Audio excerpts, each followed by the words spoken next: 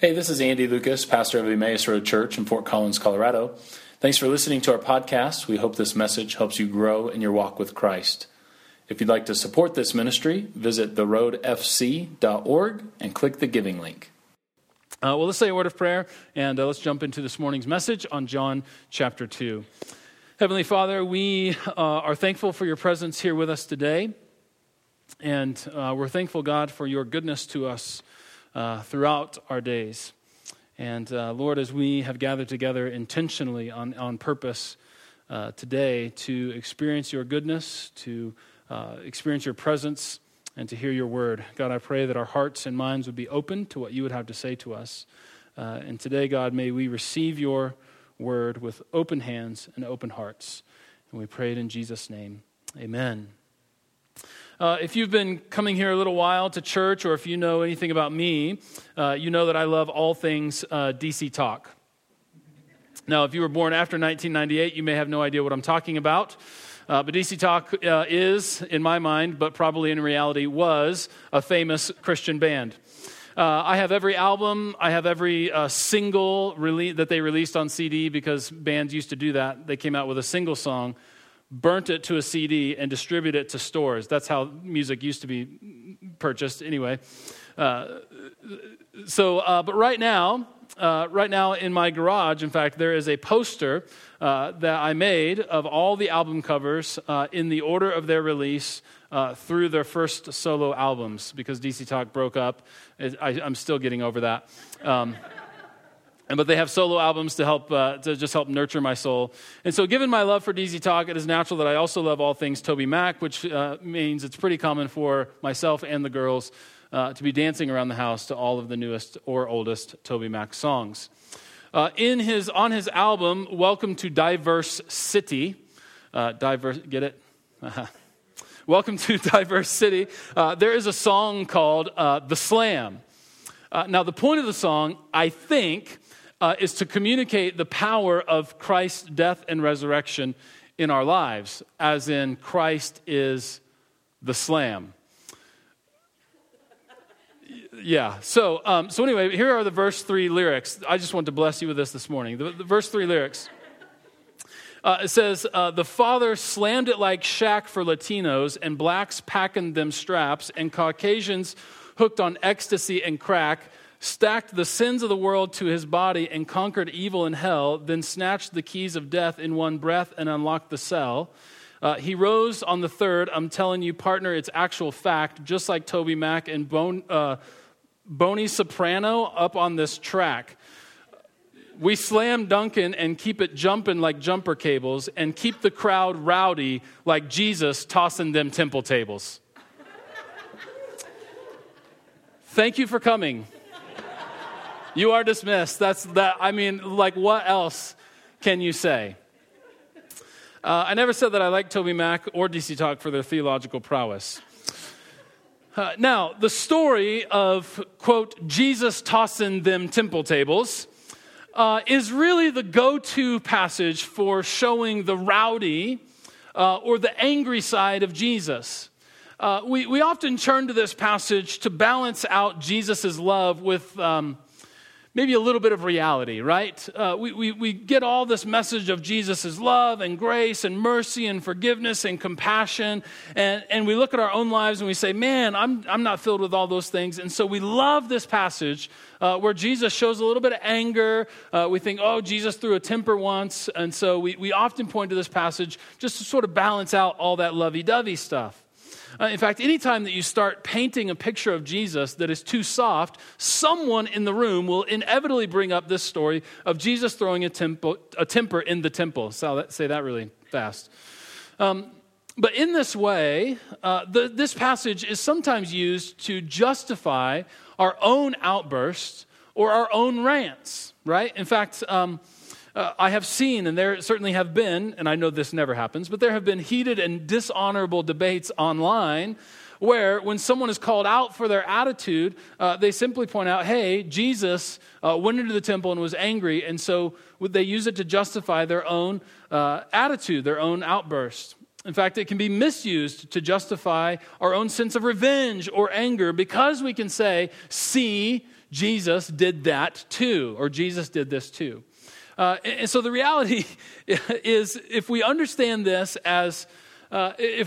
passage as a justification for our own anger, or as the dark side of Jesus in order to balance out the force, then we really misunderstand this passage significantly. And so we really need to take a look and say, what in the world is going on? Is this story, this little caveat in the Gospel of John about Jesus going into the temple, and it's found in other Gospels as well, is this story functioning in any way other than to say, oh, see, Jesus got angry too once, and so you can as well? Well, as we've talked about in chapter 1, the temple was where the glory of God dwelt. If you wanted to go and experience the presence of God, you had to go to the temple. The temple was God's address. And so this temple that's being told about in this particular story is actually the second temple. The first one had been destroyed and then rebuilt. And so having lost the temple once, you can imagine the value and the sacredness of this building for Israel and the Jewish nation. But the temple, we need to understand, really wasn't just a church on the corner where people went to church once a week, or they visited once a week for worship for an hour. The temple in this culture was more like a modern-day downtown. It was actually the absolute center of life and culture. The temple, you could say, was the beating heart of Judaism. And if you understand that the temple is absolutely central to life and culture and economy and politics, and like all of these things find their center and their practices and the hustle and bustle of everyday life is centered on the temple, then I want you to understand just the gravity of this story alone. That Jesus is walking into literally the center of life and culture and the center of town, and then he begins churning tables over, tossing money out, like driving out animals with a whip. I mean, this is really, really quite a scene. And if we understand the temple, then we understand just how big of a deal this is.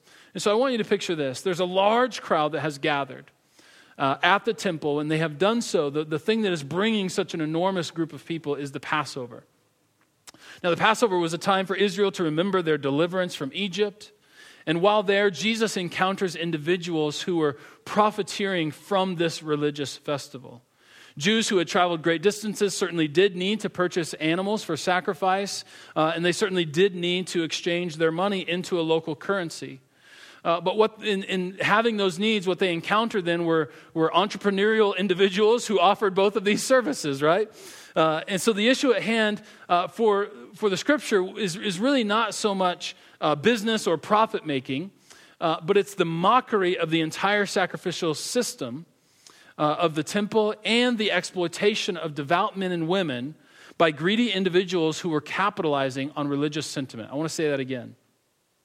The issue is not so much business or profit making as such, but the mockery of the sacrificial system and the exploitation of devout men and women by greedy individuals who were capitalizing on religious sentiment. Now, on one hand, you could apply this and say, don't have a bookstore in your church. In fact, lots of people have done that, and they've looked at any kind of big church or mega church that has a bookstore and say, oh, Jesus, condemned that, you shouldn't do that. In fact, we've had a little tiny bit of pushback from our Advent Conspiracy Gift Fair, where we sell items in the sanctuary, and people are like, oh, nope, John chapter 2, you shouldn't do that. And I think there's a deeper level of application here. And I think I want to move to a level 2, and then I want to find out that there's actually something altogether different going on in the passage where I want to spend most of our time this morning. So on the one hand, you could look at this passage, you say, oh, don't do a gift fair, or don't have a bookstore in your church. That's what Jesus is talking about here.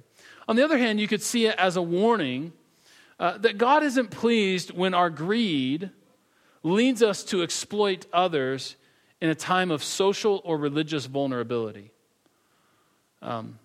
We could also, kind of a second level application would be that God isn't pleased when, because of our greed, we are led to exploit others in a time of social or religious vulnerability.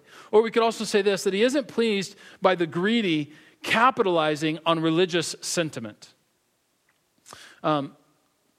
I'll just leave that right there because Christian subculture is an enormous thing. And I don't want to necessarily attack it because there's lots of good things that come out of that. But I want us to just kind of rest in maybe the push and the pull and maybe the tension of that maybe God isn't pleased if greed is motivating us to capitalize on religious sentiment. And I think this is a significant message for us now in our life and in our culture. But if we take sort of like that level 1 interpretation, you shouldn't have a bookstore, or we even take the level 2 interpretation and we say, God maybe isn't pleased when we capitalize on religious sentiment when there's greed in our hearts.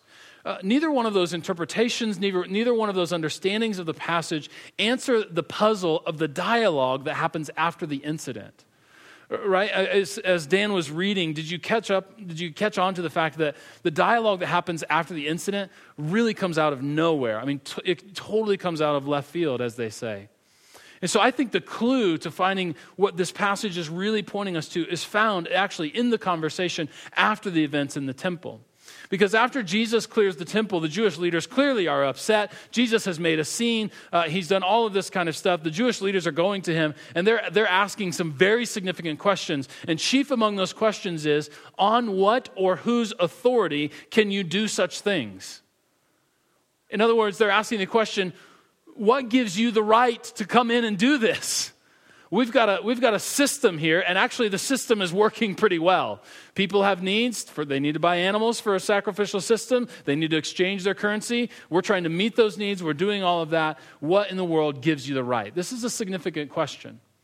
But the real puzzle of the passage comes in Jesus' response.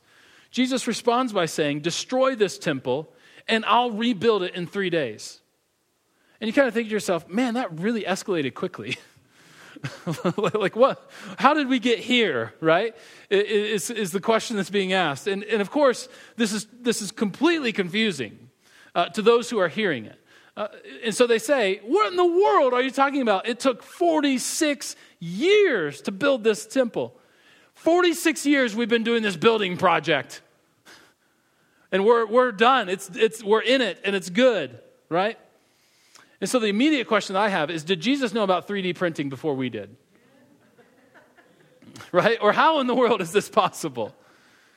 But verse 21 and 22 then point out, I think, the real heart of the passage. The real heart of the passage being that he wasn't talking about the building, but he was talking about himself. And at this point in the passage, we realize there is more going on here than just techniques and quick construction. Because remember, everything in the Gospel of John is meticulously put together by the author. And he has just told us in the prologue that the Word became flesh and then tabernacled among us, pointing us to the truth that Jesus, in fact, is the glory of God. Jesus is the very thing to which the temple pointed. And so right here, he's just picking up on that idea again. He wants us to know in the prologue, the Word became flesh and then tabernacled among us, that the glory of God dwells in the person of Jesus Christ. And so then when all of this temple discourse, Jesus is again explicitly now pointing to himself as this temple. And so Jesus is referring to the temple himself being destroyed and then rebuilt in 3 days. What in the world is he talking about? Of course, he's not saying you can build this building brick by brick and do it in 3 days, what used to take 46 years. No, he's in fact talking about his own death and his own resurrection. And you see, in the Gospel of John, we get this picture of Jesus, that Jesus is very, very confident in his own calling and his own mission and what he is to do. In the other Gospels, we have Jesus praying in the Garden of Gethsemane, Lord, if there is any other way, then make that way clear. But in the Gospel of John, from the very beginning, we have Jesus resolutely marching toward the cross, knowing all along what, in fact, he is doing and what he is to do. And so we see that right from the very beginning in John chapter 2, where he's saying to us, listen, destroy this temple, kill me, and I'll rebuild it in 3 days. Jesus is talking about his own death and resurrection. And here's the thing, as we read the Gospels, both the Gospel of John and all the three synoptic Gospels, what we know about and what we see as we listen to the life and ministry of Jesus is that Jesus had a lot of people who really loved him. He drew crowds like crazy, but he also had a whole bunch of people who really hated him. And here's why. In fact, as you look at his life and ministry, this some people loved him and some people hated him actually had to be the case. Because throughout his ministry, Jesus stood up to the powers of empire with a radical message that disrupted their protected status quo. I want you to picture this. The Roman Empire had built up a system, a way of life, a way of conquer, that they were absolutely 100% built to protect the status quo. The Roman Empire wanted the world to stay exactly as it was because they were number one, and all of their systems were in place. They had everything perfected in how to rule with an iron fist. And here comes Jesus onto the scene.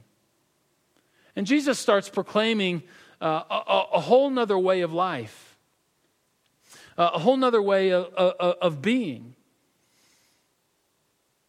And it disrupted their protected status quo. And the reality is that in Jesus' culture, you didn't do that without being ushered to your death. You didn't stand up against the ways of the empire without absolutely being ushered into your own death. And so Jesus, very early on in the gospel, has this recognition: destroy this temple, me, my life, my body, and I will rebuild it in 3 days. He's talking about his own death and his own resurrection. You know, we often say that the church isn't a place for politics, and that is true. That is absolutely 100% true. I don't ever want to turn this pulpit into just a political opinion point. However, the idea that church isn't that the church isn't the place for politics isn't true for the reasons that we might think. Because Jesus' message of the kingdom of God was actually deeply political, and it still is. The message of his lordship, the call to forgive, the call to love your enemies, to care for the oppressed, all of these things threatened the way of the empire. All of these things were threatening to the empire. And so politics shouldn't be in church, not because we should actually be about a totally different kind of politic. I want to say that again. Politics shouldn't be in church because we should be about a totally different kind of politic. Politics, the word politics means the way of governance of a people. And so politics is a governance of people. And so when we gather together every Sunday morning, we are coming to learn, we are coming to be encouraged, we are coming to be trained and in fact formed in the ways of the kingdom of God because we are the people of God. We are being trained every single Sunday morning in the politics of the kingdom of God. That's why we gather. We gather as a way of learning how to operate and function as a people of God. In other words, you don't come here to learn how to be a good American. You don't come here to learn how to be a good and outstanding member of your HOA. If you do, you will certainly come unfulfilled on that one. Don't paint your house pink. That's a good way of being a good member of your HOA. We don't gather for the purpose of remembering the founder of your country club. But as the people of God, what we do when we gather is we gather to learn the way of Jesus. And learning the way of Jesus, the shorthand way of saying this that the scripture talks about is called the kingdom of God.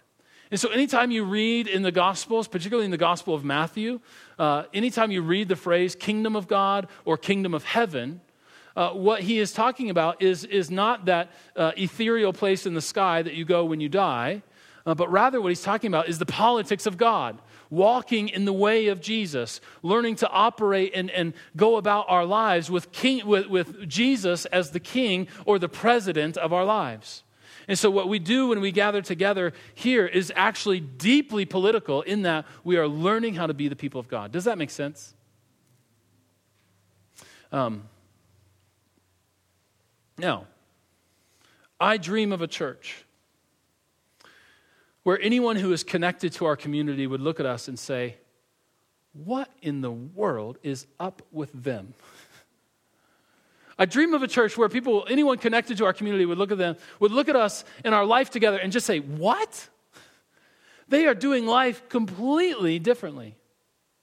I mean, they're over there forgiving one another, welcoming those who aren't like them. I mean, they're over there loving without boundaries. They work hard to reconcile their differences. They serve those who are in need. They give voice to the oppressed. They live without fear. They're generous. They're gracious. They're merciful. They're all of these things. And let me say to you, church, these are not ideas of the republic. These are ideas of the kingdom of God.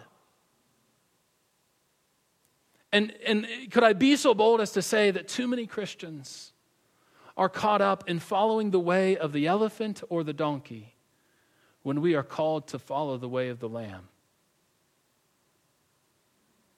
Too many Christians are caught up in following the way of the elephant or the donkey when we are really called to follow in the way of the Lamb. Now, guess what? Sometimes the way of the Lamb will overlap and intersect with these other ways, and they'll be perfectly compatible. And other times they won't. But the idea is to make sure that our allegiance belongs to the Lamb and not something else or someone else. That's the idea. And that's the real challenge, isn't it? I mean, that is the real challenge of faith in Christianity and living life as a people of God is really learning to make sure that our 100% total allegiance belongs to the Lamb who was slain and not to some other ideal or some other ideology, but to the person of Jesus Christ and his kingdom. And let me tell you, this is difficult. This is not something that we just hear in a sermon and live out just perfectly. This is something that is hard, which is why I want to say this.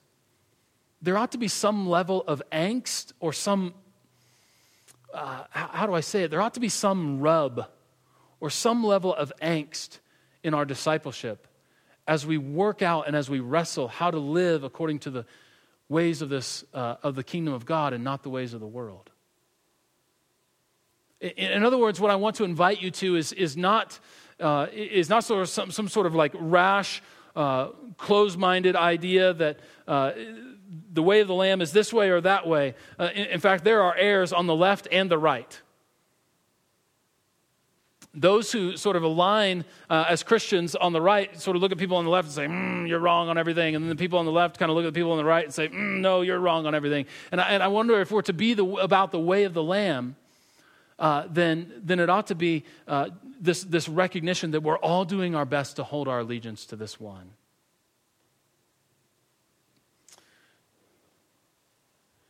And here's what I want to say.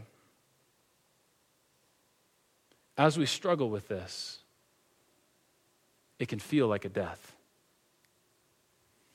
You see, in our own culture, in Jesus' culture, if you stood up against the ways of the empire, you were resolutely ushered to your death. The Roman Empire would kill anyone that would go against their way. That's the purpose of the cross. Did you know this? Historically, the purpose of the cross was to put on display the death of anyone who had gone against the ways of Rome. And so part of what it means when Jesus says, take up your cross, is not sort of this self-sacrificial way, although that is certainly true. But at least part of what it means historically is in taking up your cross, you demonstrate that your allegiance belongs to someone other than Rome. Because anyone carrying a cross was displayed and paraded through town. And it was Rome's way of saying, see what happens when you go against our way. Jesus flips that on its head and says, no, we ought to take up our cross and publicly display that our allegiance does not belong to the empire.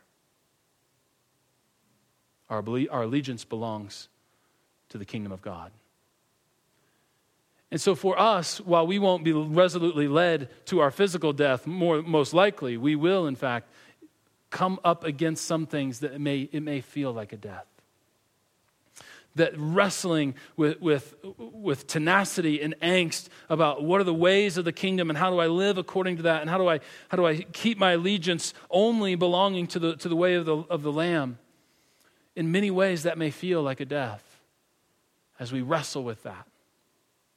But the good news is that in the kingdom, death is the way of resurrection.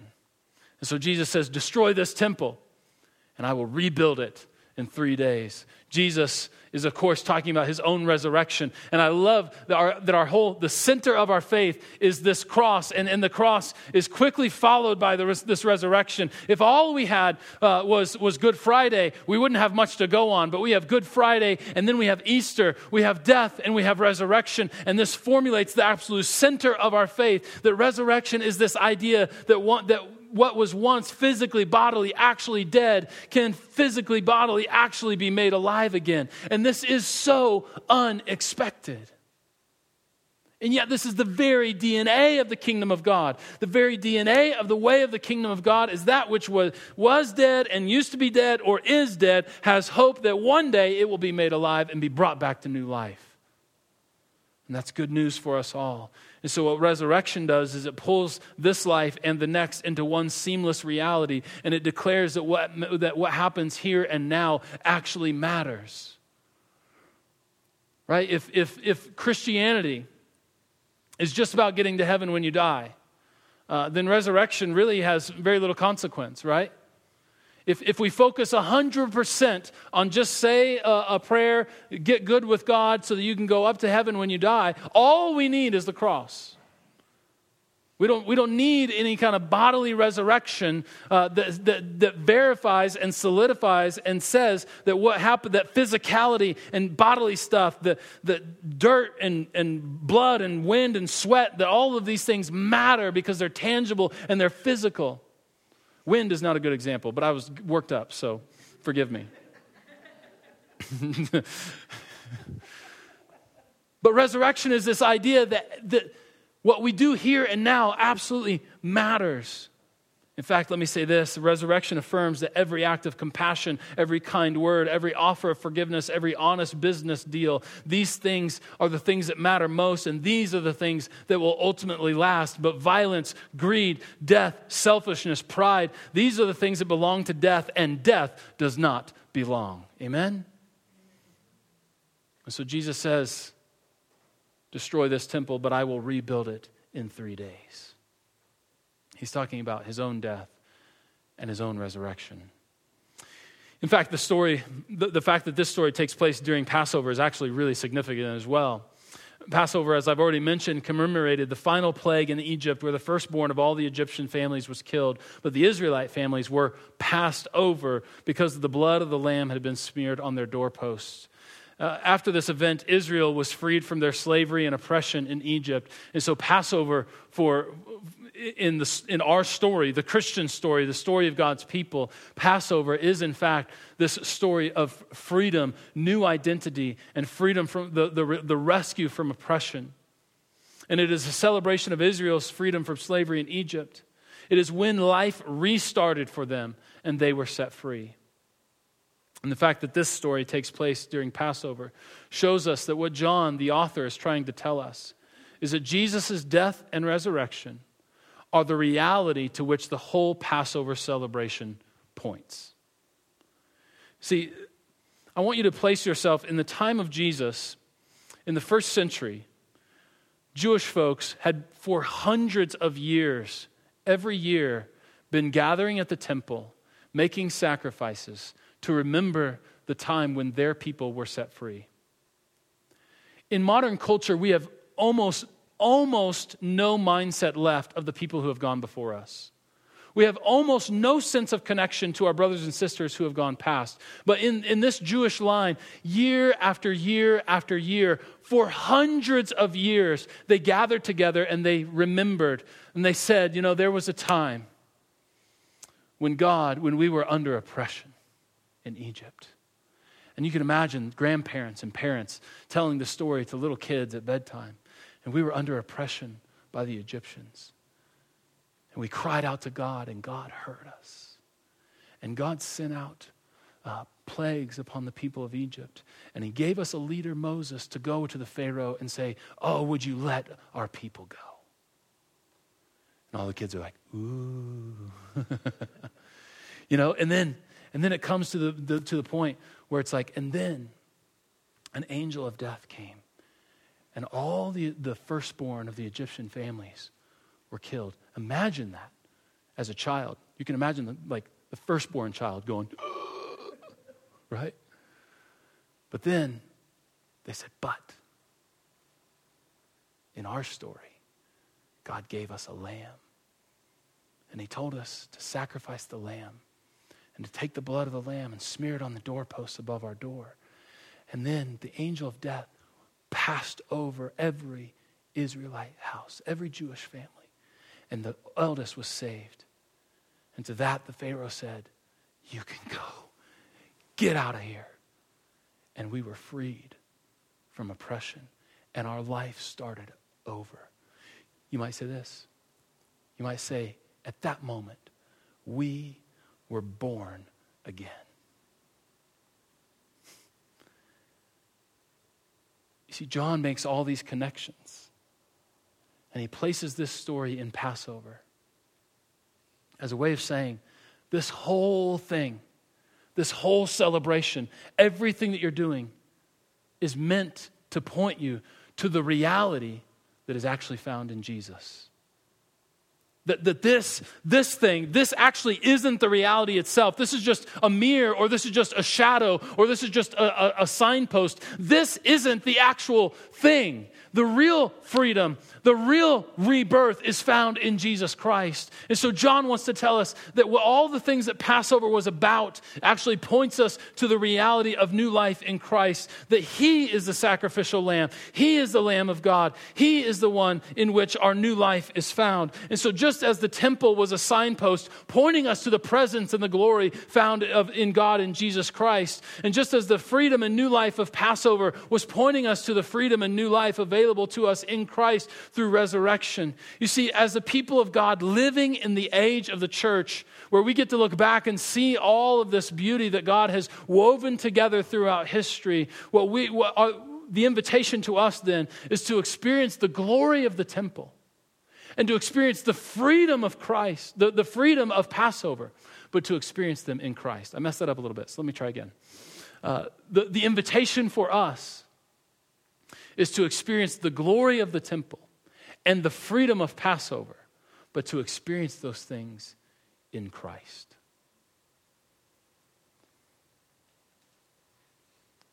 And I want to tell you, we need to realize that we often experience these things. Not in private moments of isolation with God. That can happen. And that certainly does happen. But by and large, we experience all of these things in community with one another and through tangible practices like communion and through the daily exercise and practice of faith. As you might say today, I need in my life to experience the glory of Christ. I need in my life to experience the freedom of Christ. I would point you to three things. Gathering in community, practicing the sacraments, and then go about the daily act of practicing and exercising your faith. And that can play out in 1,000 different ways.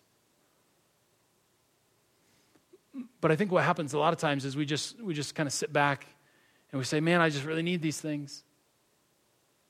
I just really want these things. But God invites us into the process. You've gathered together. That's good.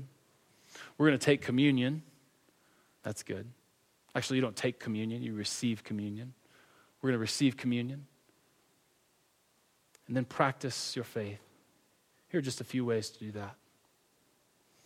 What if this week you went and you decided that it was okay to wrestle with your faith as you work out how to follow the way of Jesus versus the way of the world? What I want is I would want you to be free just to wrestle and to live with the tension as you try to work that out. And here's the thing, I wouldn't expect that to ever go away. But I do want you to be willing to wrestle with it. I want you to, in the practices and exercising of faith, I want you to be able to say, Jesus calls us to love our enemies, and that's countercultural to everything that I'm told. I'm told to go and get revenge, and we build movies and TV shows and plot lines around revenge. I mean, that's like part of the DNA of our culture. is vengeance. And yet God calls me to love my enemies and pray for those who persecute me. And then just pray and ask God to help you live in the push and pull. And say, God, I want to be formed more and more into your likeness. Help me to come to a place where I can pray for those who persecute me and love my enemies. Here's another great way to practice your faith. Have a difficult conversation with someone to work toward healing and reconciliation. Another way is to maybe just embrace the difficulty that you are facing, whatever the nature or circumstance that has brought the difficulty. What if you embrace the difficulty that you are facing? And even though it may feel like death, what if you were to embrace it with the very real hope of resurrection? Or maybe something very healing to our own hearts and souls might be to take time to care for someone in a time of need. But in doing these things, and of course many others, the possibilities are endless, but in doing these things you will experience His glory and the freedom that comes in hope, forgiveness, and compassion. For Christ reveals to us the glory of God. He is the reality toward which Passover points. And may we take in His very life through communion today. Amen. Amen.